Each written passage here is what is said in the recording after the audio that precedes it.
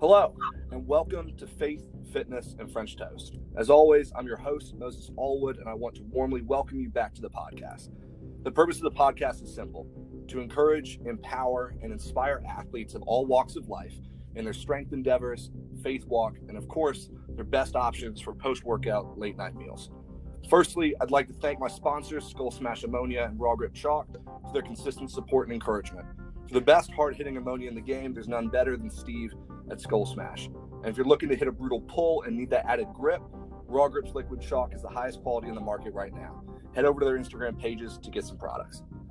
Today I'm sitting down with Larry McEwen, head coach of Team Big Cat, who has not only become an elite-level powerlifter, but has done so despite his battle with multiple sclerosis. You're not going to want to miss this jam-packed episode as we talk motivation, training environment, and more. So sit back, relax, and let's dive in. So Larry, thanks for coming on today, man. Yeah, thanks for having me. So for those that don't know who you are you? What is Team Big Cat? How did you get involved with powerlifting? Who am I? I think I'm just a guy that played sports his whole life and then kind of fell into powerlifting through weightlifting, and just figured out through weightlifting I was getting pretty good at it, getting strong pretty quick. So then powerlifting just became an interest from seeing other people online, kind of copying what they were doing, and kind of got into that. Team Big Cat is an accident, actually. I did my first powerlifting meet a couple years ago. Did okay at that, and then I had a whole bunch of people reach out that wanted help. So after that meet, within a month, I think I had about 10 clients. I capped it at that because I didn't know what I was doing, and I kind of was open with that. And then my philosophy at that point, with no certifications, no experience coaching powerlifting at all, just kind of training myself, was that I don't really know what I'm doing yet, so we're going to be figuring it out. And if you're still interested in kind of getting help from me, I'm happy to work together. And then over the course of the last couple of years, it's became a pretty successful thing. And I don't think I've had a single client not progress and kind of either stay with me or end with me and move forward and with stronger base and a little bit more athleticism in their routines. So that kind of answers both of those. Yeah. Well, no, and I can definitely attest to that as well. I mean, with working with you for just a few months, I put 100 pounds back in my squat and went from benching 200 to 280 in about 8 weeks. So I can certainly attest to that the system works. So whatever the hell you're doing, it's efficient, and keep doing it. Yeah, I think what I'm trying to do mostly is, like, I guess too, is the week to week. And sometimes I'm changing midweek what the plan needs to be. So I just think there's a lot of times programs are going out and they're, 2 weeks at a time isn't so bad, but then we get a month at a time. Some guys are given entire blocks at a time. And I just feel like it's not necessarily hands-on enough, at least from my experience. It's not hands-on enough to make the required adjustments to kind of keep people in the right direction. Whereas if this way, I can kind of mold it the way it needs to go, see what people respond to, and kind of just make changes as needed. And the open line of communication, I know what's aching. If I know a chronic one that seems lots of people get the low bar back squat, elbow and forearm tendonitis / pain. And when that acts up, why do we want to just keep, picking at that scab when there's alternatives? And then so we can avoid those things and keep people as healthy as we can, and then they can get a little bit more progress in a shorter amount of time instead of fighting all the stuff that comes with being stubborn. Yeah. No, I agree completely. And that's definitely something you saw with me with my squat is when I switched to low bar, that elbow tendonitis started flaring up again. So definitely being able to adapt and stuff, I think. Yeah. I mean, I had a coach probably a year and a half ago. I say a guy who worked with me, and he pretty much just wrote me 10 weeks at a time and was just like, have fun with that. And, 6 weeks in, I get injured and there's not too much I can do about it because there's no adapting. Yeah. So, no, that's I agree. Well, there's no screening a lot of the time too. Like, you gotta, what's going on? What's causing the tendonitis, or what's causing whatever pain we're talking about? Like, Is it a mobility issue? Is it a grip issue? Is it a hand placement issue? Like what's going on? Is it an actual biomechanical issue? Is it your lower body's like shitty in the squats, so your upper body's doing a bunch of compensation? Like everyone's going to move a little bit different. So kind of really have or at least try to have a keen eye, and then maybe even share what you see with other people that you trust and kind of come to a conclusion of what's going to work for that person is important. You can't make those adjustments on a 10-week build that you just send a guy or a girl. Exactly. So kind of along that same track, I mean, when you look at clients or athletes that you're working with, is there a screening process for you as you looking at, hey, there's certain people like you just don't have the mentality, like I'm not going to spend my time working with somebody that's not going to put in the work. Like as you kind of jump in with people, what are some of the attributes you're looking at athletes when you recognize, man, this guy has the ability to really go to the top, or this is someone that, hey man, like I don't want to discourage you, but this might not be the right track for you? I've been pretty fortunate in the sense of not having to really pursue people. When I first started and I wanted to kind of boost from 10 to whatever, I sent out a kind of a feeler for that kind of stuff. But I don't really think anybody doesn't have it. I think I try to make that part of my job is to try and teach that side of things too, where I think that can be a learned skill as much as, doing a proper squat or whatever else is like learning to, I don't know, like I like the phrase flip the switch. Mm-hmm. Kind of learning that skill, and with practice I think you can make it your thing. Some people are obviously much easier and it comes much more natural, and it's kind of like what they live for, so to speak. Mm-hmm. Those people are quite a bit easier because you don't have to struggle through that motivation piece because they just kind of intrinsically motivated. But yeah, mental screening, not so much. Happy to just kind of work with people, and everyone has a bit different goals. Some people are powerlifting for life. Some people are powerlifting for fun, so kind of, again, it comes back to that communication piece. So like, what am I trying to help you do? Do you want to squat 900 pounds? Like I have a couple people that are kind of, that's their goal.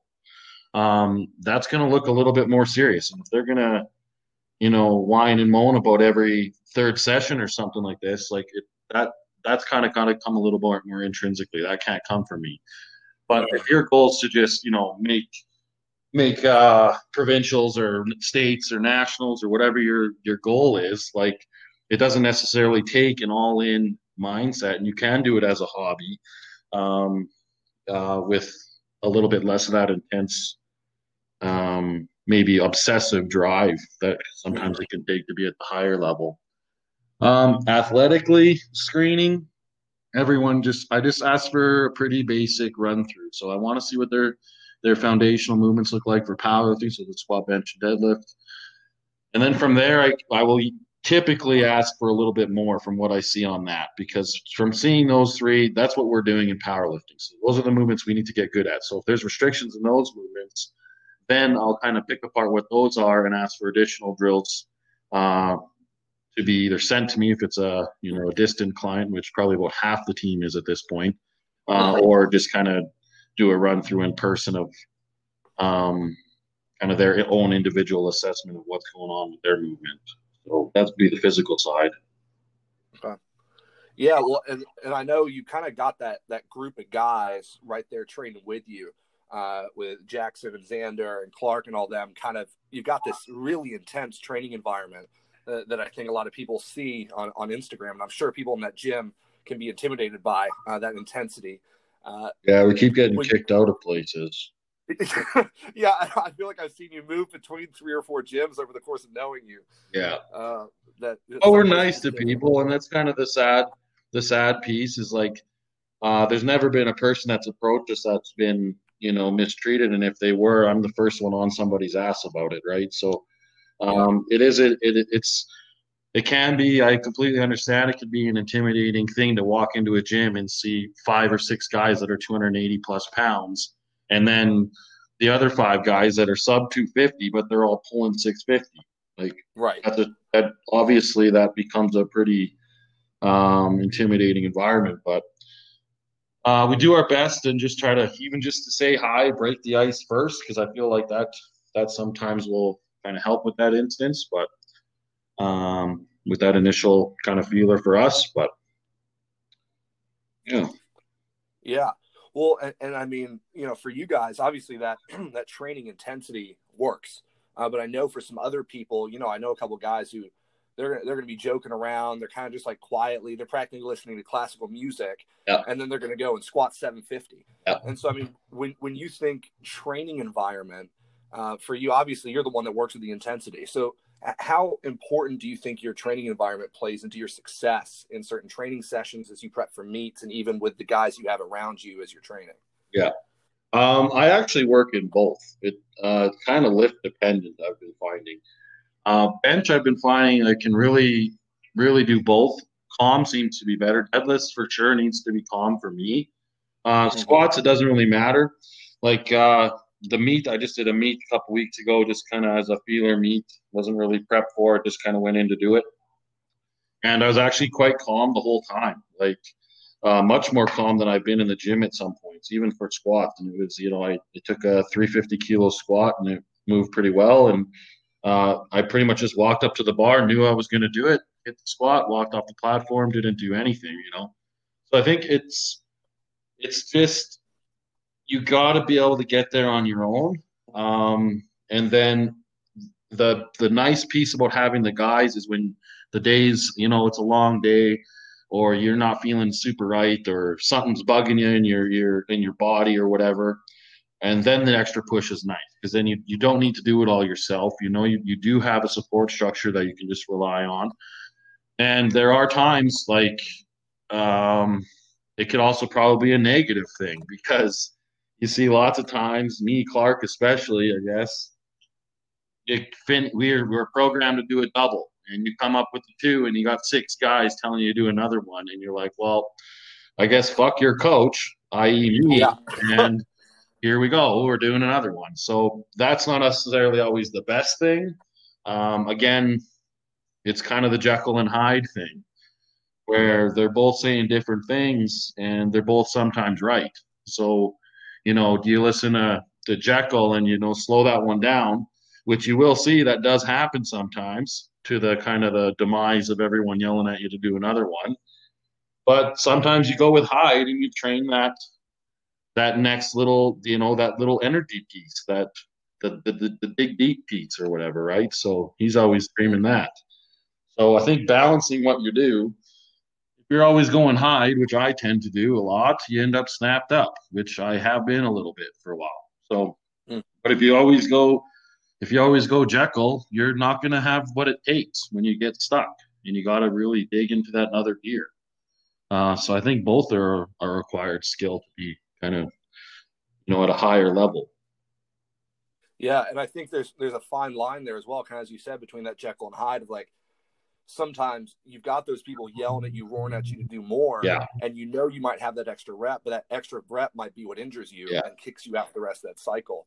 But at the same time, that could be the one where you really achieve that taste of glory you were looking for. And so I think that's a really interesting dynamic because it's almost you're rolling the dice of just kind of seeing what's going to happen. Yeah. And if your training is good, like if your structure is good, you should be able to have another rep in theory. Like you shouldn't be much, if you're thinking RPs, you shouldn't be much over an 8 for most of your working, your workouts. If you're thinking in terms of a 12 or 16 week prep. So once in a while to push the extra rep and maybe take it to a 9, maybe a 9 in a pit, like you should be able to have that rep, So, it's when it's tricky and you're in your last, 6 weeks, you're not getting a lot stronger. You need to be really dialed in for prep. And then you start bullshitting and putting in these extra reps. That's when you're really going to risk it because not your capacity is starting to come down. So you're getting a little bit, less conditioned. You're really focusing on the meat, which is powerlifting, which is one freaking lift. So we shouldn't be in here doing that stuff anyways.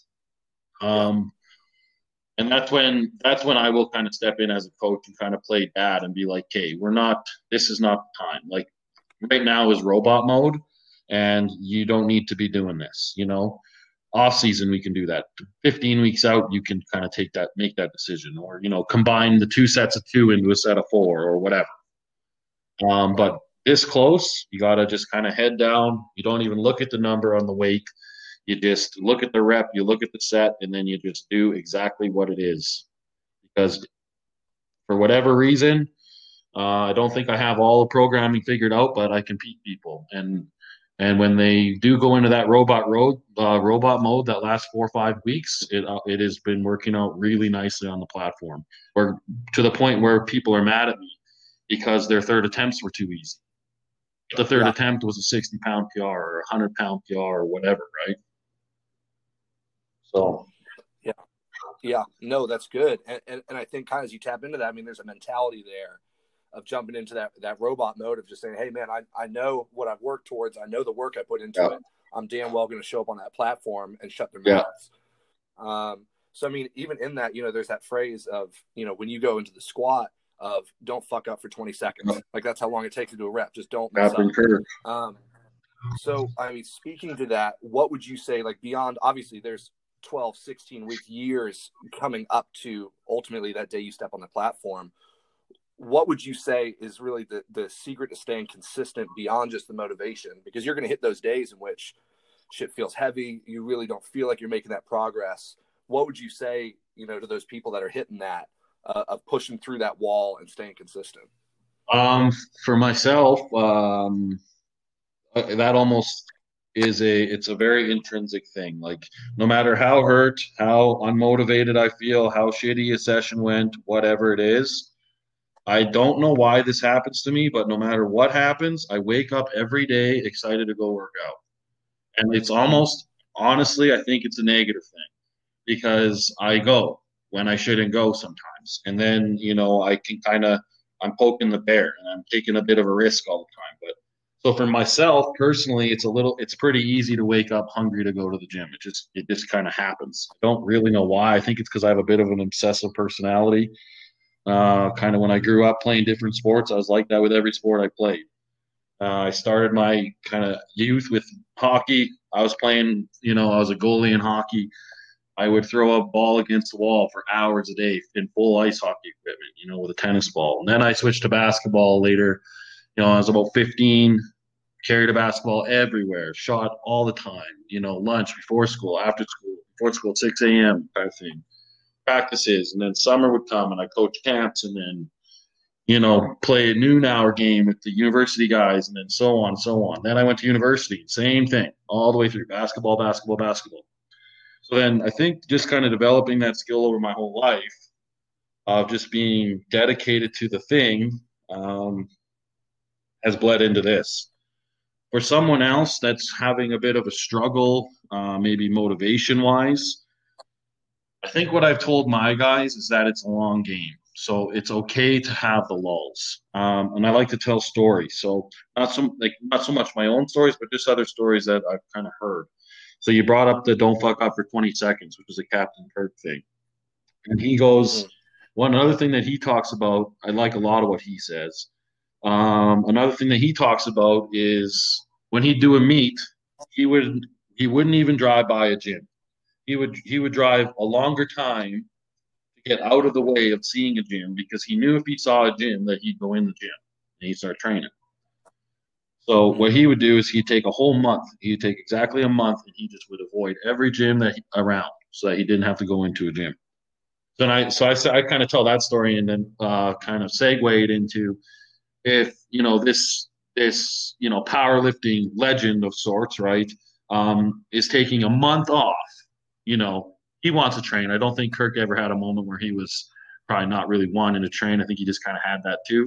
But if he can get away with taking a month off, and staying out of the gym, a few days or a few bad days isn't going to hurt you either, right? It's about and then the other story I like to tell is the basketball thing, as Jason Kidd said.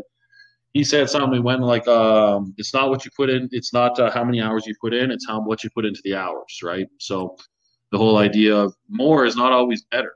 If you're in there bullshitting and taking your time and you got this 4-hour workout or, you're in the gym for 4 hours, you're not even really working out. You did all these sets over this time, your rest periods are crazy long, all this stuff. Your intensity is low. You don't really give a shit. Versus you go in, like I've really experienced this the last, since the isolation, just in the home gym, taking 45 minutes to an hour. Normally I'm in the gym for 2.5 hours, and I'm doing the same amount of work at home now in an hour. And I'm like, that was kind of a Yep. reality check. I'm like, shit, have I been like, doing too much John and too much, bullshit? Because I've been getting these crazy circuit type round workouts in and doing a whole bunch of work in a short amount of time, and it's just kicking my ass. So it's like there's a few things there, right? So it's okay, first of all, to take some time. Like, time is not going to hurt you. This is not an activity where you can practice it all the time. Like, if you are a basketball player like I was, and you roll your ankle and you can't play in games, what would I do? Oh, I'd go shoot free throws for 5 hours a day. There's stuff you can do all the time, no matter how sore or hurt you are. In powerlifting, there's not. If you're that demoralized and you need the time, and your brain hurts and your CNS is this and that, and and I'm not even making a joke. Like, if you are that tired and you're that fatigued and you need the time, go home and eat a steak. That's another thing Kirk says. It's going to do a lot more for you, right? And that's so true. This isn't an activity where you can practice all the time. That actually might be worse for you in a lot of times with powerlifting. So it's a little bit different than how you normally think of a normal activity where you just do more to get better. That's not always the case. The strongest squatter on our team, Jack, he squatted 830 something the other day. He's on his way to 900. He's 21 years old. We have him squatting once every 12 days, 10 to 12 days.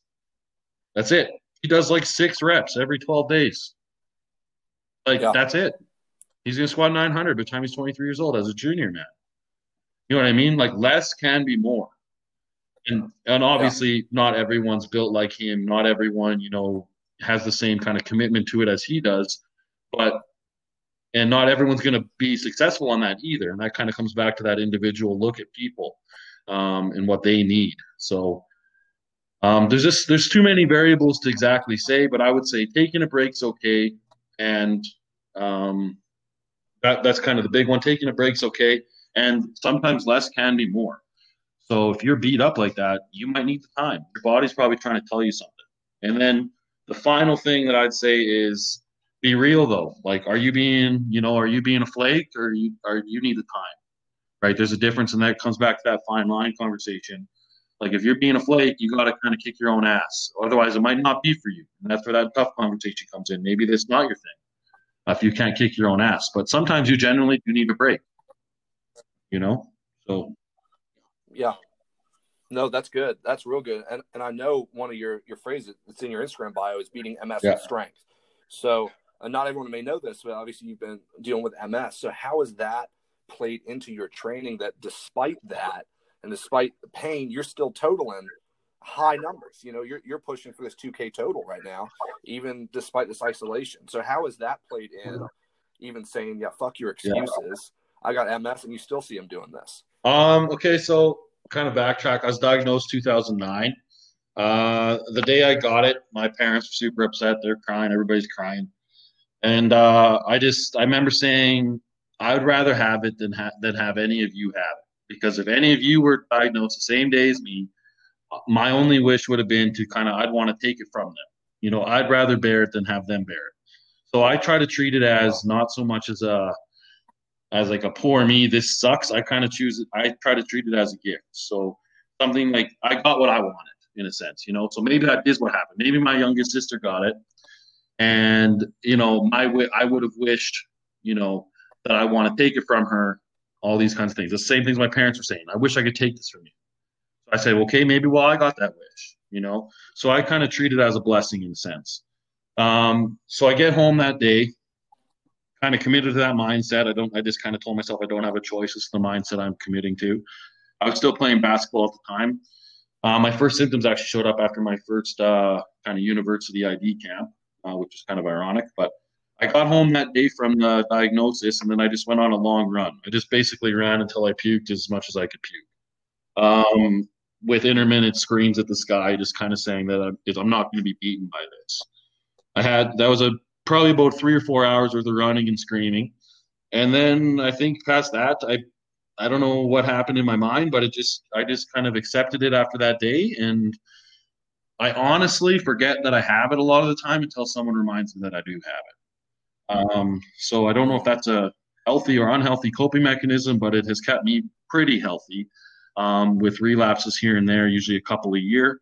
But that's kind of the take on that. So treating it as more of a gift and just as I like little tests. So I like testing myself to get better at little things. So if it's no matter what the task is, so I just kind of choose to treat it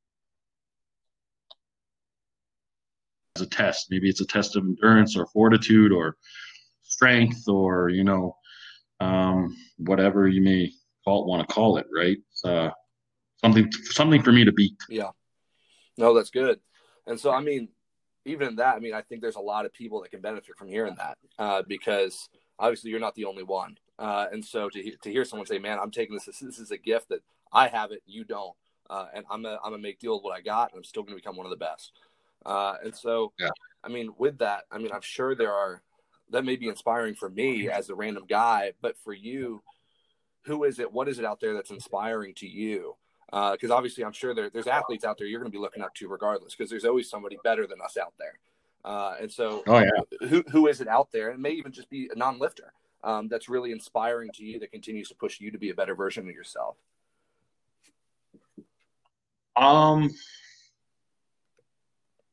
I think the very first person would be my mom, my adopted mom. Um, she just I don't know. She's a pretty amazing person. Like uh, another quick flashback, I guess. I'll try to keep as quick as I could. Had a pretty crazy childhood.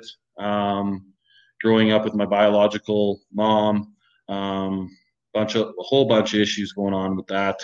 So eventually, skipping a whole bunch of details, I basically just left home. Showed up at my friend's doorstep one day, my brother Scott at this point, and I basically just never left. So her name's Colette, and I think she would be my number one person, because she didn't have to just take in I was in early grade 10, so I'd have been about 15 years old. She just kind of took me in. Within a year and a half, she made herself my legal guardian, and then, like I said, just kind of never left. And they're still my parents to this day, right? So, Wow.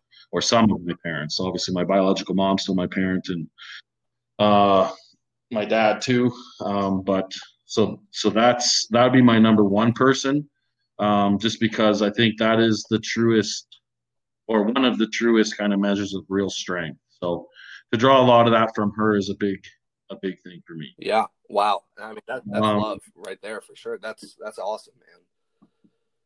yeah. So, athletically, would be, well, we mentioned him a bunch, but Captain Kirk Kowalski, just really like everything that kind of stands for, how his philosophy was on powerlifting and his work with Ripito and stuff like this. And just, he just doesn't complicate it, and it doesn't need to be complicated. Like, this is a hobby. We're supposed to be doing this for fun, you know? If you hate it, don't do it. Yeah. If it stresses you out all the time, don't do it. If you want to do it and you want to make 15 complaints on Instagram every week, don't fucking do this. Like, just don't do it.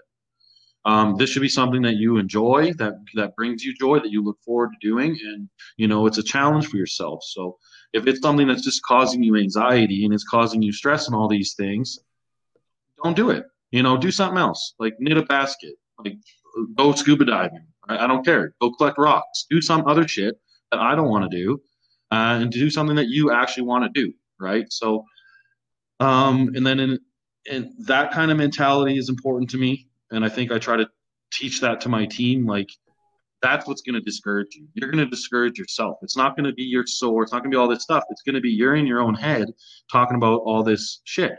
So it's like, if you can change your mind frame and be like, this is fun, like I am craving this, you can't help but go, right? But if you're going and you're going to be, it's going to cause you all this stress and all these problems, you don't want to go do that. Like, I don't want to go do anything that causes me stress and problems all the time. I don't want to talk to those people either. Nobody does. So kind of to keep it fun. And then his training is his philosophy on training too. Like, he, I probably ripped off the Jekyll and Hyde thing from him too. Yeah. It's just there's so many things where I just see eye to eye with that. Where the mindset that he developed over time, that I think part of it you just had, but talking about it as a skill, something you can improve on, and that it takes time, and there's just so many factors, right? Keeping it up as a hobby, it doesn't need to be the end all be all if there's one bad day, and just keeping your frame of reference. So I think athletically, or from a powerlifting perspective, I definitely look up to him probably the most, let alone just his physical prowess, right? Like he was a monster, 5'7", 270 pounds or something, and you like 50-inch quads and 40-inch arms, some crazy thing. He's just a monster. So, yeah, just pretty much everything in that realm. And then obviously current guys too, I like a lot of the brainy guys, like my current coach, Trevor Hoffey. He's just a very smart guy. I trust him. He has a lot of good information he puts out and kind of helps everybody. He's another one for me. And then a few of his, a few other guys just kind of on mentality, like Nick Forte. I like what he has to say most of the time. Obviously, he's a little bit eccentric. I think he knows that. He plays into his character a little bit. But there's a passionate guy. You want a lesson on passion? You're like, Nick will give you one. I appreciate that, and then what he kind of brings to that level of things. There's a bunch of people, man. My very first coach was Steve Johnson, Forsaken Warrior. Mm-hmm. Support him till the day I kind of go through this, right? He was one of the initial people that I was like, that powerlifting's pretty sweet. I want to be able to, be strong like that. And I want to be able to be strong all the time like that. So, those guys still, whenever I've needed anything, whether he's coached me or not, just kind of reach out. He sends me a message back and kind of has a quick conversation about whatever my question was or whatever, right? So, I think that would probably be it in terms of kind of direct. And obviously then the freaks that are, like Yuri and these kind of guys. Yeah. It's completely amazing. I'm still convinced Yuri's an alien and he can actually total like 4,000, but he just kind of goes in and wins on openers to like make people think he's a human. Yeah. But yeah, so just obviously that's absolutely fascinating to kind of see,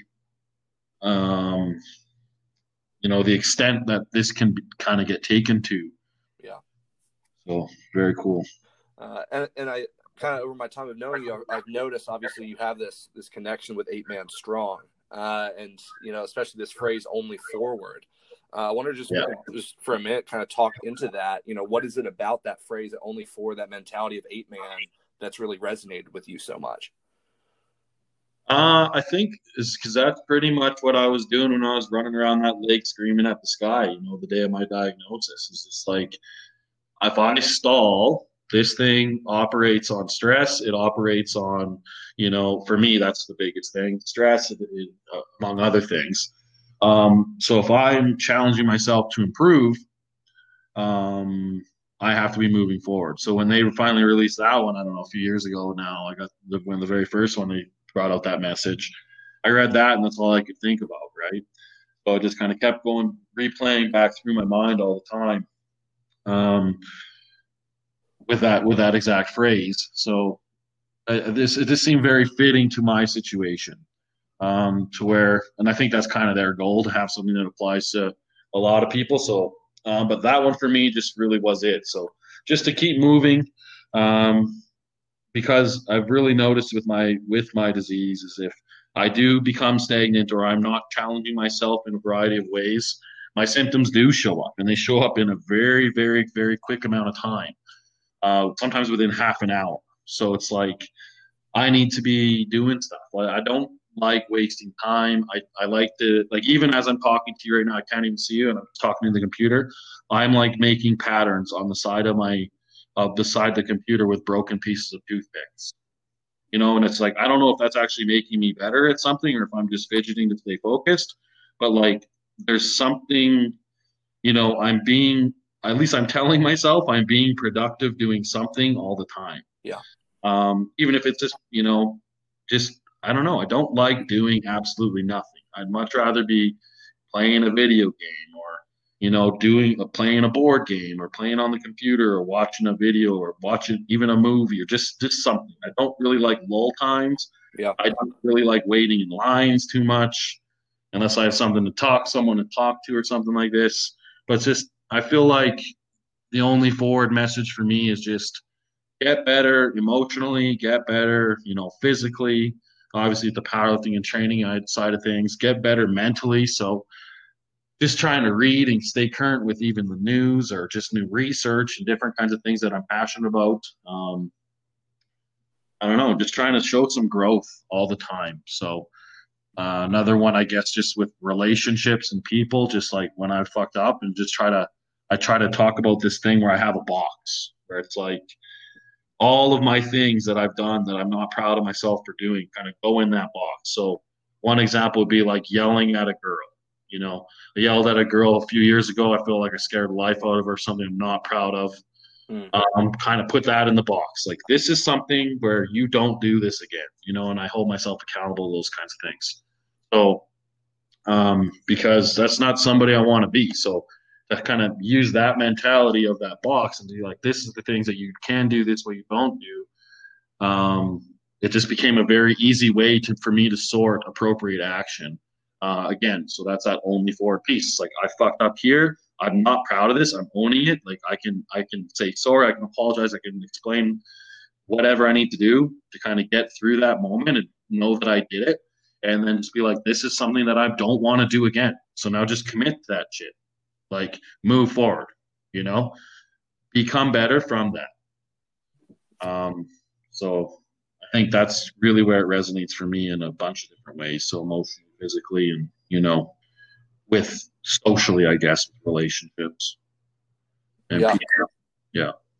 No, that's good. That's really good. Because I mean, it's even something that I've kind of started to say to myself, that only forward mentality of just like, hey, you're going to do things wrong. I mean, we're human, right? We mess up daily, and it's saying, well, your only option is to move forward. Your only option is to become a better version of yourself. Because if you keep looking back, you're never going to move forward. Right. And I think that's just so valuable as well. I mean, you kind of say, you hate that lull. You hate, slowing down, not being engaged with stuff. So, I mean, as you look at like a typical week for you, I mean, you're working full time, you're coaching, you're training. How do you balance all that without also going insane? Because I know for myself, I'm someone that loves operating at this high octane level. And I think a lot of powerlifters are the same way. We like the music loud. We like people being intense. We like the weight heavy, cars fast. It's a very high level mentality. Yeah. How do you maintain that without burning out and finding yourself fizzling out at the end of the week or getting to 10 o'clock on a Monday night and thinking, holy shit, I got nothing left to get through this week? I pretty much feel like that lots of nights, even on days when I don't feel like I did a lot. Yeah. So I think that just kind of comes with it. How do I not fizzle out? I don't know. I'm a grade 6 teacher in elementary school, so I got 20, 22 kids that I look after all day. They somehow give me more energy than they take. I don't know. I feel like that's a mystery to most people I say that to. Yes. But it is the only job I've ever had where I go and I feel better when I, kind of get, through the day. And because it's always a good day for the most part, right? So I get a lot of energy from them. Then, I usually head home, get a bit more to eat, have a nap, kind of get that 30 minutes. I feel like that's a really important piece of my day. Because when I skip it, I really do feel it hard at night.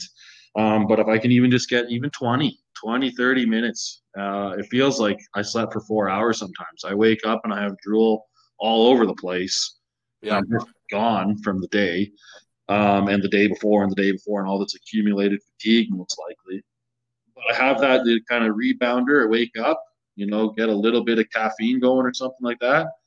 And I feel great. I feel like I just had a 3-hour nap sometimes. And when it really clicks, it feels awesome. So then, then I get to train or train somebody or train with somebody, which is a really nice time.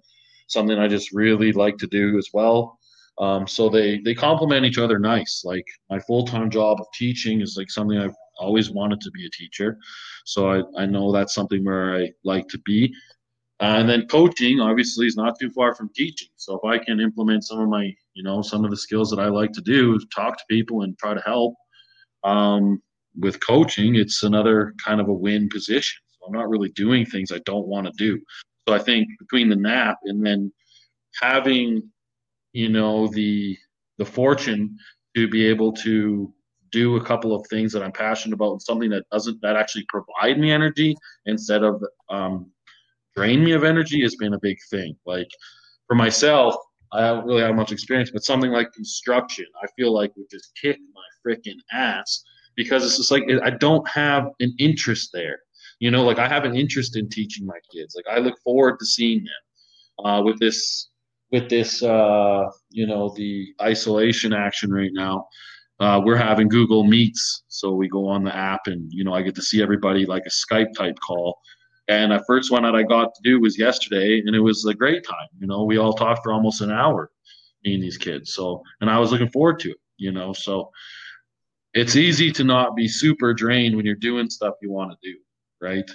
And Yeah. I'm thankful to be, in a position where both the things that I'm doing, well, I guess all three in terms of teaching, training, and then coaching are things that I really like doing and things where I can really, give back a little bit. It's something where I have some knowledge. Like I feel like I'm a decently smart guy where I can teach some people some stuff, and I've gotten pretty strong at some things, so I can help teach them that. So just kind of that give back piece is energizing too. So I am certainly tired at the end of the night, but I think I combat that with being able to look forward to what I get to do every day. Like I'm excited to, I'm not always excited first thing in the morning because I'm not a morning person, but by 10 a.m. I feel really good, and I'm excited for that day to kind of go.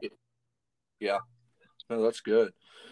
So kind of switching tracks here a little bit. Obviously the hot topic in powerlifting is PEDs, and it's SARMs, it's steroid usage. And you've got people on one side, like Steve Johnson, who's pretty open about saying, hey, you want to come get some SARMs? Like, talk to me about it. And then you've got another whole branch of people who obviously are taking steroids that are never going to talk about it because it's kind of taboo.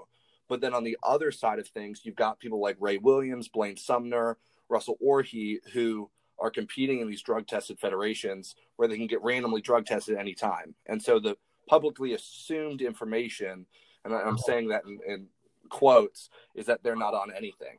So my question to you, as an elite lifter, is what is your perspective on people that choose to use PEDs? Is it something that's really a necessary evil if you want to reach the top? Or is it something that's really just commonplace and people should really get over it? Because I know that that's just such a controversial topic, especially among the online community. Yeah, I think guys like Ray, I think those and Russell and these kinds of guys, I'm sure they have the integrity to, actually be clean. Because this is one of the only things in the planet where you have an option. So, like, why lie about it? Who gives a shit? Like, you can do either. There's a division for both. So it's like, it becomes less of a, controversy in my mind when it's like, it's more of a character thing. Like, if you're going to go and try and cheat, the tested, untested divisions, it's like, why? You don't need to. Like, just don't do it. So it's like, I don't know. It just kind of becomes a nuisance to me in a sense because of that. And I'd like to think, and I'm sure these guys do, like they're extremely talented, extremely strong people. Like you were saying, Russell and Ray Williams and whoever else, right? There's a guy in Canada, Bryce Crouch, just absolutely amazing strength athlete, right? Big deadlift out of Calgary. I'm sure they are. Like, why wouldn't they be? They have an option to do the other thing. Like, and then you see guys that are doing things like they do IPF and they're drug tested feds or the IPL tested side and all this stuff, and then they decide they want to switch one day, and then they just go over to the other one. Like, that's fine too. Then no one cares. People only give a shit when they're trying to cheat the system. So it's like, and then even then, I think I don't know. I think it's at a point where. I think the commonplace mindset, I don't necessarily think this is necessarily my mindset, but I think the commonplace is anyone really strong must be, so I think guys would point fingers at guys like Ray and Russell and these freaks that, do compete tested, and it's like, you don't know. And like, honestly, like, who cares? Like, make a choice for you and put your head down and do some work, and you'll probably get a little bit stronger. If you eat freaking craft dinner all day and just have a decent program and a mentality, you'll probably get stronger. Like, obviously not optimal at all, but you probably will. Maybe stop worrying about all this other shit and just actually did some work. There's such a lack of work going on. And everyone's looking for an excuse, and everyone's trying to do better. And it's just like, I even caught some flack. Like, I just did this meet, ate by comfort, dropped like 15 pounds, did like a 6-week water cut to make weight. And then all of a sudden I had some shit where it's like, you didn't make weight. You weighed in yourself. You did, like, shut up. Like, worry about your own thing. Like, geez. Despite irrefutable evidence, you know what I mean? So it's like, people are going to say whatever they want anyways, whether they are or not. It's unfortunate for guys like Ray, who have committed his entire life to this thing. Like, the guy weighs, what does he weigh, 400 pounds or some crazy thing? It's like, you don't just become 400 pounds. He eats all day, every day. And it's like, you don't think that takes work? Like, that's the hardest part of lifting. That's the hardest part of strength sports, is eating that food. If you ate like Ray, watch your strength go up. It's not that hard. It's not that weird. You know what I mean? It's like, but people instead, they need to spend the 4 hours they should be eating bitching about something that they don't have any control over, and they're just trying to find an excuse to get better. And it's like, turns out everyone did the same thing. At some point, 300 pounds on their back was heavy for everyone. Yeah. And it's just like, the difference is the people who were where it was heavy at 300 didn't go on their phone and start talking shit to people who make 800 look easy, like Ray or someone like that. You know what I mean? Instead, they just kind of put their head down, put some food in their mouth, and got to where they need to be. Yeah. Regardless of the choice they make to do a tested or untested lifestyle or federation or whatever you want to say, it's like, it's still going to come down to work. Take whatever you want, as much of it as you want, and nothing will happen if you're working out or training like super soft, and spending your time in the wrong places. Yeah, no, I agree. And I think there's especially amongst people who aren't, high level athletes, that they just assume, oh yeah, if you take steroids, you're suddenly going to become really strong. Yeah, so, well, no, like, if you don't put work in, nothing's going to happen. Yeah. It's just like if you take supplements, nothing's going to happen if you just take supplements and continue to eat like shit and don't work out. Yeah. It's weird when you don't do anything, nothing happens, eh? Yeah, I know. It's such a crazy mindset. It's so weird.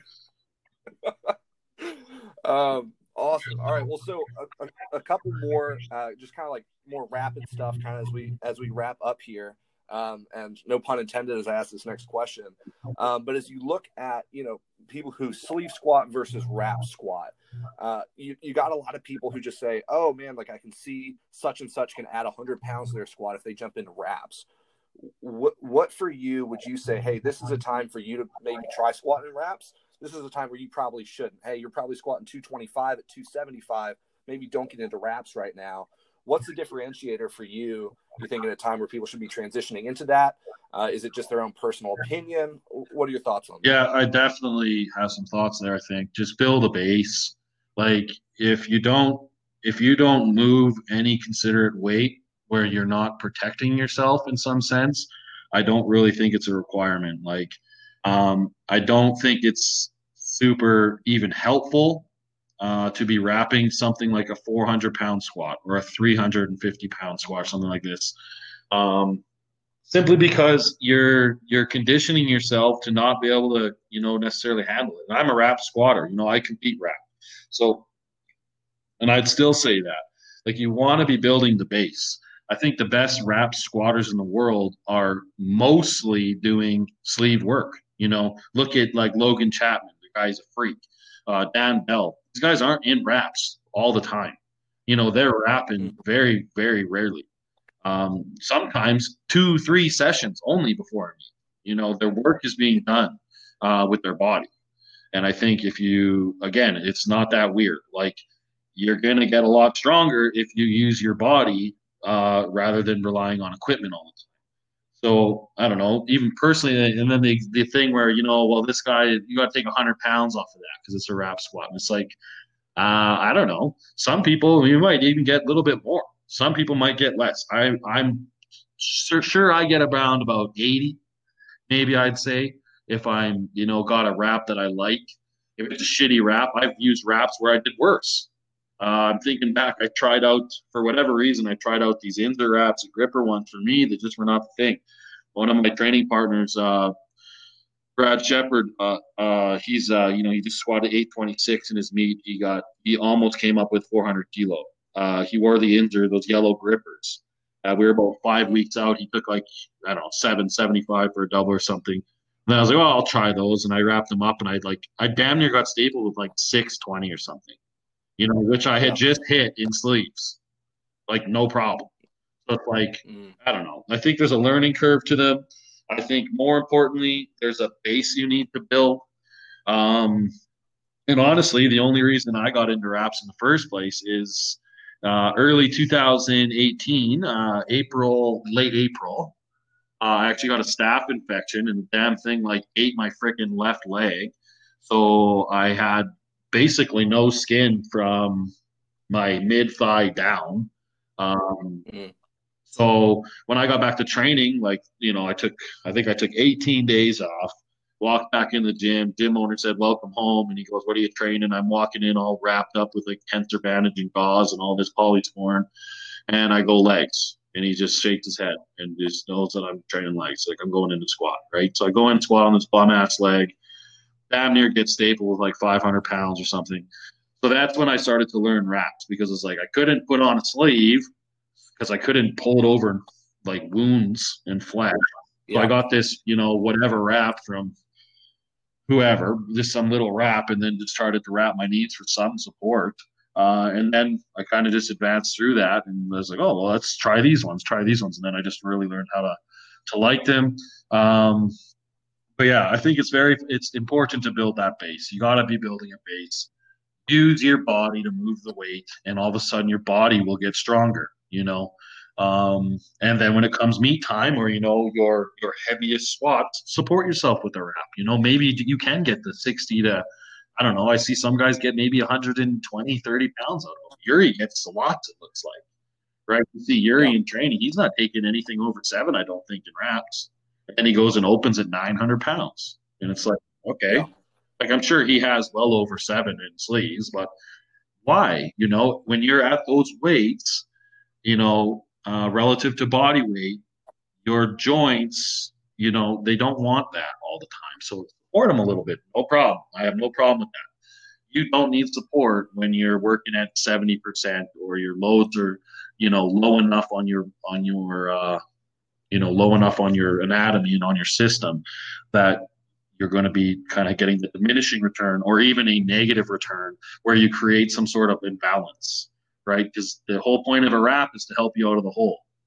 So if you're in wraps, if you're wearing your wraps all the time, you're all constantly getting this boost out of the hole. Well, where's your muscle structure? Your quads are getting a nice workout because you're getting into that quad push. But where is your hamstrings? Where are your hips? Are they getting optimal, kind of recruitment there? Probably not, right? So you got to be looking at, again, specific. Holy, can't speak, man. You got to look at the specific individual, right? So specificity, that's what I was trying to say. And then trying to dial it down. Weight, load management, weight of that person. What kind of reps are they doing? There's so many factors, right? But I would say the 98% of the time, even wrap squatters should be working out in sleeves, right? Do your training with your body strong. And all of a sudden you're going to have a stronger wrap squat. You have a stronger equipped squat probably too, if you learn how to use the gear, right? Yeah. And I think that it's interesting because kind of along that same vein, you have those people who, they've just started lifting. Maybe this is their first training cycle they've ever done. And they see people like Yuri and they're like, oh, they're training with a belt. They got wraps on. So they assume that with their 135-pound bench, they need to be wearing elbow sleeves and wrist wraps and a belt. And they're gearing themselves all up when there's no base. and they just end up using it as a crutch. Yeah. And I think people can probably do that the same way with knee wraps and even with sleeves. Well, and wrist wraps too. Like I'm constantly benching, 450 plus almost to 500 pounds of stuff, no wrist wraps. Not every section, but often. And people are like, why don't you wrap your wrist? You get more out of it. Well, because I don't want my wrist to be fragile, man. Like I'm trying to train everything. I want everything to be strong. A stronger system is going to lead to a stronger output, right? Like we have this protective gear to keep us protected, but at the same time, your body is designed to keep you protected too. So if you train your body some of the time, not necessarily all the time and risk injury, but you train those things up, all of a sudden they're going to get a little bit more fortitude. You're going to have stronger joints. You're going to have stronger tendons. Your muscles are going to be a little bit more rigid around those little bit more maybe weak areas, right? Kind of biomechanically weak areas like joints, right? So you can train all that. So why don't we train all that some of the time? Or if you're doing, maybe you're in a capacity block and you're doing some higher volume stuff. Why are you all geared up? Don't squat in your knee sleeves maybe for a bit. Don't wear your wrist straps. Don't wear your belt. Just make your body stronger, And then when you add all that shit back on, all of a sudden you feel like a mutant, right? So I think, again, it's kind of the same thing as the knee wraps. Like just don't use it as a crutch, because then when you don't have it, your wrists are going to hurt with a 205 squat, and that sucks. Exactly. You don't want that. Exactly. And it's even recognizing it's not necessarily one size fits all. You've got these bigger guys that, even for myself, like if I were to try to deadlift conventional, I can't put a belt on because I won't be able to get into position. Whereas, you see these people, they just assume that, because this one person I followed since I was 13 does this, that's how my body should work. That's how my training should look like. And like, I don't bench with wrist wraps because I actually think it negatively impacts my wrist flexibility. So that's definitely an interesting, comment for sure. The super interesting thing that you just said quick about watching somebody else, and that's how your body should work. Holy hell, that is a crisis. Like I'm guilty of this. Like I watch guys, I think a guy like Chris Bridgeford, and watch his deadlift, and it's just phenomenal. And he's always pissed off about it. It's still just phenomenal. It's hard to find flaws, and he's such a perfectionist and so good at it that it's just incredible. And I look at that and I'm like, that's what I should do. I can't do that exactly like that. And probably no one can unless he's built exactly like him. It's like people gotta start watching people that are not built like them. Like it's okay maybe to watch somebody built with proportions very similar to you to see what they're doing, but to try and recreate somebody else, no, don't do that. Like that is a recipe for disaster. You have to create you with that's why it's important to have somebody in your corner, somebody smarter than you, somebody stronger than you that has a keen eye for, movement. Because if you can't identify those things yourself, which most people can't, most people just can't see themselves that way anyways. You need the outside perspective. It's setting up for disaster. You gotta be making you. You can't be making you into somebody else. Like that is just never a good thing. Very tricky to find someone that looks or moves exactly like you do. So you got to work with what you got. Yeah, because I know when I first started lifting, as you know, I was with on Hybrid Performance Methods, group training back a few years ago, and I remember, given I'm a freshman in college, and I'm thinking to myself, man, like these guys are gods, because I knew nothing else, and so remember I'd watch Hayden Bowe, the absolute king of grinding anything. And I was like, oh man, like that's how my lifting should look. And of course it shouldn't, because the guy's like 5'9" and 185 pounds and I'm 6'2" and 270.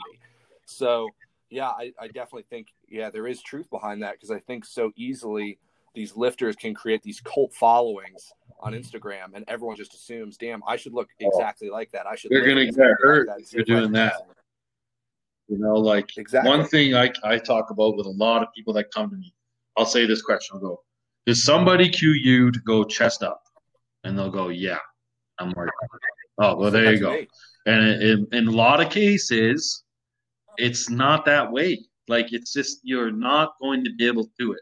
Your hip structure, your torso to leg ratios, There's so many things that play. What your shoulders, like the way your shoulders are built, the mobility you have in your shoulders, the way you're able to grip the bar.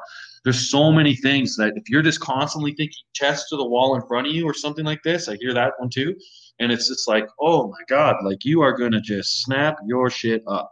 And it's like that cue, like I go back to Jack or I go back to Brad or some of these really nice spotters. It's like, yeah, you could probably cue them to be a chest up guy because their legs are 1.5 feet long and their torsos are 4 feet long. You know, that makes sense for that. If you're a long legged guy like me, like you a little bit too, that is just going to send my low back into hell, you know, like, and, you know, everyone's got all these SI problems because you're not built like a middle man like these guys that can handle that all the time, you know? You have to adapt. That's, again, you need to train your body, not what you see somebody else's body. You're not going to just transform into that other guy's body. So we gotta be very cognizant of what we're working with. And that's, I think, comes back to full circle. The first thing you asked me about philosophy of training is just having a keen eye for who are you looking at? How can we make that person stronger? Not what works for everybody else. Like what really is gonna work for that person? How do they move, and how can we maximize the efficiency of their movement and be able to load their body structure in a way that physically makes sense, right? Because sometimes we're snapping people up, we're putting their chest up, and we're not. The physics just look horrible. It doesn't even take a good eye to see that. You can see a shitty squat or a shit deadlift or whatever. Like we need to figure out what's going to work best for that person, right? Yeah, that's good. So last big question for you here, and then I'll hit you with a couple rapid fire.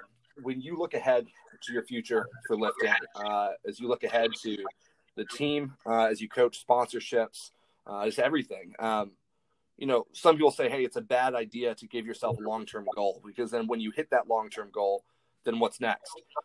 So not asking that, but as you look ahead, like what are some of these milestones you're looking to hit? I know you're looking at total in 2K. I know you're, want to continue being the best teacher that you can be.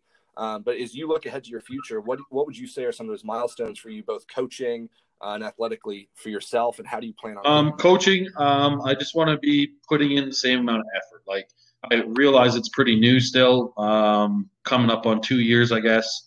Like I said, it happened by accident. So this isn't something that I necessarily planned in a sense. Something I do very much enjoy, however, and want to continue doing. But in terms of coaching, just to not make it a money-making, greedy business. Like I want to be producing results. And if that means I have to, you know, I only have 30 people right now, which is manageable. I'll sometimes scoot to like 31 or 32. Otherwise, I have to turn the people away, right? So, and it's not like it's crazy busy where I'm turning 15 people away a week, but maybe it's 1 or 2, you know, every couple of weeks, something like this, which is sad. Usually I will reconnect or try to reach out if there's a time or somebody, you know, a financial thing or they're moving on or whatever the case may be, or they were just doing a 6-month or a meet prep or whatever it may be. If I try to reach back out, but the main goal with coaching is to just really be giving my attention to it. So it's like I'm not late on responding. If there's a question, I'm trying to get the videos out that people might need or make whatever they need. Just to really be available and be have that high communication, because I feel like a lot of the people that come to me are extremely frustrated with people they've worked with. In terms of, well, I couldn't get any of this. Or the other day, I got this one guy, Devin. He is out of New Jersey, and he sent me a message. We were talking about his back and his hip. And he's been just grinding through all these injuries for seemingly forever, 13, 12 months, something like this. And we went through a few drills, broke down his squat, pulled him to do a bunch of different shit, backed off his weight, and like literally the next day I just checked on him. Hey man, like how do you feel today? That was a lot of new stuff. You did a good job, trying to adapt. He's just like, I don't have any pain. He's like, I'd actually feel better. And he said something like along the lines of, I feel like I could just bust into tears. I feel like I could cry. Like, this is just insane. Like, how has no one told me this? I've seen this person. I've been coached by this person. I've done this and this. And it's like, well, it's because I also have been through that injury problem. I've been through all the same shit and all the same frustrations, And it's like, it just comes back. So like my goal for coaching is to have those responses. So to have that response means I have to be connected and I have to be integrated in like communicating at a high level, and working. Like I think a lot of the time people, online coaches or whatever, they're not working. You have to work. Like if you're not working, you're not going to help somebody. If you're just putting out whatever shit you can find, or you're replacing somebody else's programs or whatever you're doing, like, and you're not working to make that person better, they're not going to get better. There's too many elements in this. It's a very simple sport, but it has a lot of elements, and if you're not working actively on them, you're not going to help that person. And like my goal is to be helping people, and like I want them moving better. I want them getting stronger. Like, and that's the goal for me. I don't have all the credentials in the world. I don't have all these things. I would never try to, program someone solely for nutrition. I've had people approach me for that. If it's strength based with a bit of nutrition, sure, I can help you. But if it's you want a diet, like I'm redirecting you. If you want some GPP work, I'm redirecting you. Like I'm here to help you get strong because that's what my experiences. I've seen myself get stronger and I've been able to help people get stronger. So it's like to be honest with them, provide a system that's going to help and work and be, available. I'm so tired of getting emails. Hey, I was with so and so. I'm 2 weeks out from my meet. I don't know how to do my cut because no one will fucking respond to me. It's like, holy shit. So now I'm writing out these water cuts and all this bullshit. And it's like, for free because I want them to do well and they're grateful and everything. And, it rarely turns into something profitable for me, but the name of the game has to be to help. You're there to help. If you're there to try to make $1 million, red flag for me, man. Like that just doesn't seem, that doesn't seem moral. That's not what coaching is. That's not what teaching is either. You think I make a lot of money as a teacher? I don't think so. Like, like everyone's always complaining, teachers don't make any money, all this kind of stuff. And it's like, you're not there to make money. You're there for the kids. Coaching, you're not there to make $1 million. You're there to help these athletes. Like, where's your moral compass? Like, what is your goal? Like, my goal is to help. And I think I want to keep that. That's my goal for coaching. Athletically would be just numbers. Like, I don't really have specific numbers. I just want them better. I know I'm capable of a lot more. Like I said, I just kind of walked into the meet I did a couple weeks ago. Pretty much game day decision. I was doing bench only. Had a number in my mind. I wanted to go like a 225 kilo bench. Day before, I guess, weigh-ins. I was like, I was in my mind for about a week, but I really made the decision day before, and I was like, yeah, I'm just going to do it. Like, I'll just take a squat. I took a couple squats. 10 days out, I took a squat. 20 days out, I took another squat. Took a decent squat, didn't deadlift at all into the meet. Total like 1901 or 1902 or something like that. Bench didn't go as well as I did. I lost a little bit of control on my second and third, and the bar was just kind of sinking ever so slowly on my chest, and I couldn't get a press command to save my life. So I got to clean that up and just a little bit to learn from. So, I think we'll be okay moving forward. I think I have a lot more. I pretty much sandbagged every lift. And I wasn't, pretty much on a no prep. So I think 2K is reasonable, and that's definitely not the end goal. So, but just to be better, I just want to be better. I think if I stay with that, I get out of that paradox where you were talking about people will say, don't set a long-term goal. Because if you reach it, what do you do? So if I say, let's just get better, like, when does that end? That shit doesn't end. You know what I mean? Like, it also causes one more problem where it's like, nice, I hit this 350 kilo squat, was a meet PR for me. Lots left in the tank, skipped my third just to play it safe so I didn't get hurt. So my goal was not to get hurt. And it's like, I was happy with that for, I don't know, till I was probably got the belt off, and it's like, okay, well, now I got to get better. I got all these awards. I won the best lifter thing. And it's like, what do they mean to me now? It's like, yeah, they're great to look at. They are no longer an award. They are a symbol for me to look at and be like, that is where I reached. And now where am I going? Like, now let's beat that. Right? Like it's just better. Let's get better. I think then you avoid that, that crisis of where am I going? Yeah, no, that's good. And I mean, even on your own, coaching side of things, those that are listening, Larry's been coaching me for the last few months, and it was off of me pretty much saying, hey, like, I have literally zero money right now, but I've got a meet coming up. And you were like, man, I'm going to work with you regardless. And I think that really does just speak so much to your character, as that's what the sport's supposed to be about. It's something that I want to work with my guys as well. I'm kind of in that same place of when you first started, where I'm like, yeah, I'm still working on getting certifications, but I know enough to get some guys stronger that are just starting. And making sure that the focus is just bettering them. It's not about filling my pocket. It's not about filling your pocket. It's about helping people out with what we know and being honest about what we know and where our limitations are. But I'm saying, hey, man, like, I was put in this earth for a reason. I might as well damn well find out what it is. Even as you said, of just there's that connection that first week of me saying, hey, man, like, I'm coming off an oblique injury and I can't squat more than 410 right now without pain. And you being like, do X, Y, Z, did it, lost all the pain, scored 523. Weird how you move when your body's not pissed off. We move better and lift more. Weird. That's what happens when we actually treat our bodies the right way. All right, so a couple just rapid fire questions for you. First off, go to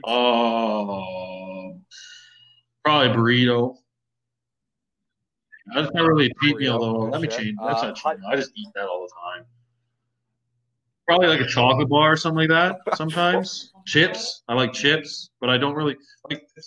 It's kind of nice. His cheat meals are just like meals, man. Like, I'm having chips 3 times a week. Like, I don't know. I guess that's a cheat meal. Probably chips. Maybe a pizza. Yeah. I try not to eat too much pizza and all that shit, but pizza's a good one. Out of the 3 lifts, I think I may already know the answer to this. Squat, bench, or deadlift?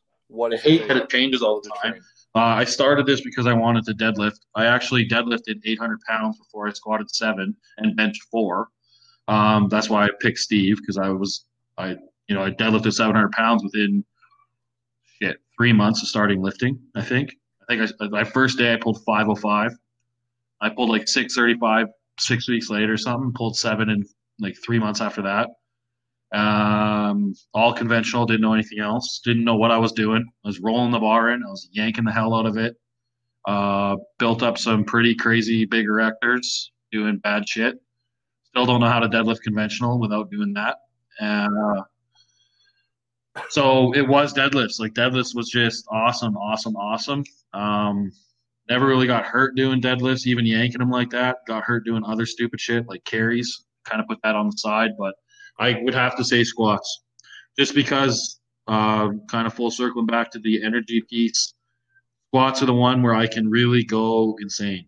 And I don't know what it is about that moment, but that's the best moment ever.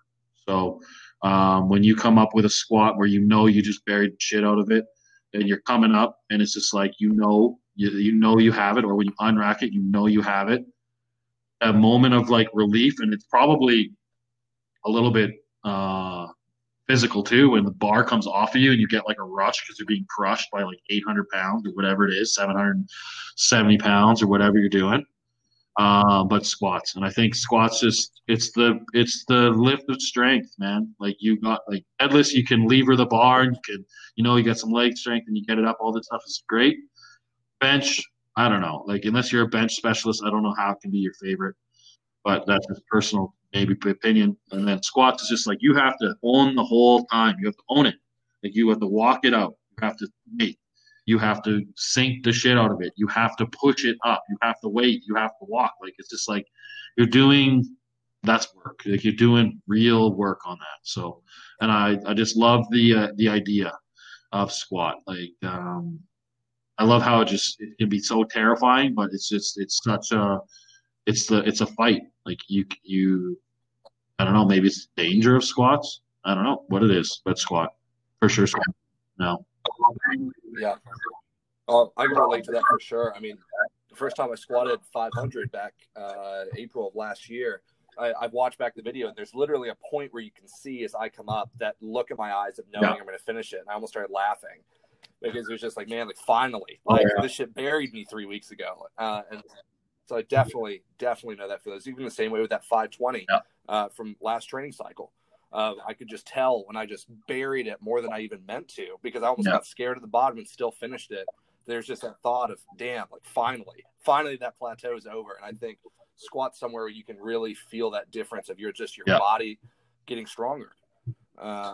even more so than, I mean, I hate bench, but I also bench 280, weighing 270. So I hate bench, but it is what it is. Well, hey man, that's all I've got for you. Just so grateful you're able to take the time and just chat, get to hear a little bit more about your story. I mean, I think I've learned probably more from you in the last hour and 15 minutes than I probably have in the last 2 years of following you. That definitely you've got an incredible story, and definitely only the beginning of that. Just as you continue to coach and kind of just as shit falls in your lap and you just kind of make do with it and create stuff. I think it's just awesome. So grateful, honored that you're able to chat and find some time. But yeah, any final thoughts, pitch for Big Cat itself? No, I don't really have a pitch. Just to kind of encourage people to, it's a tough time, probably unprecedented times. I don't think many of us have ever lived through something like this.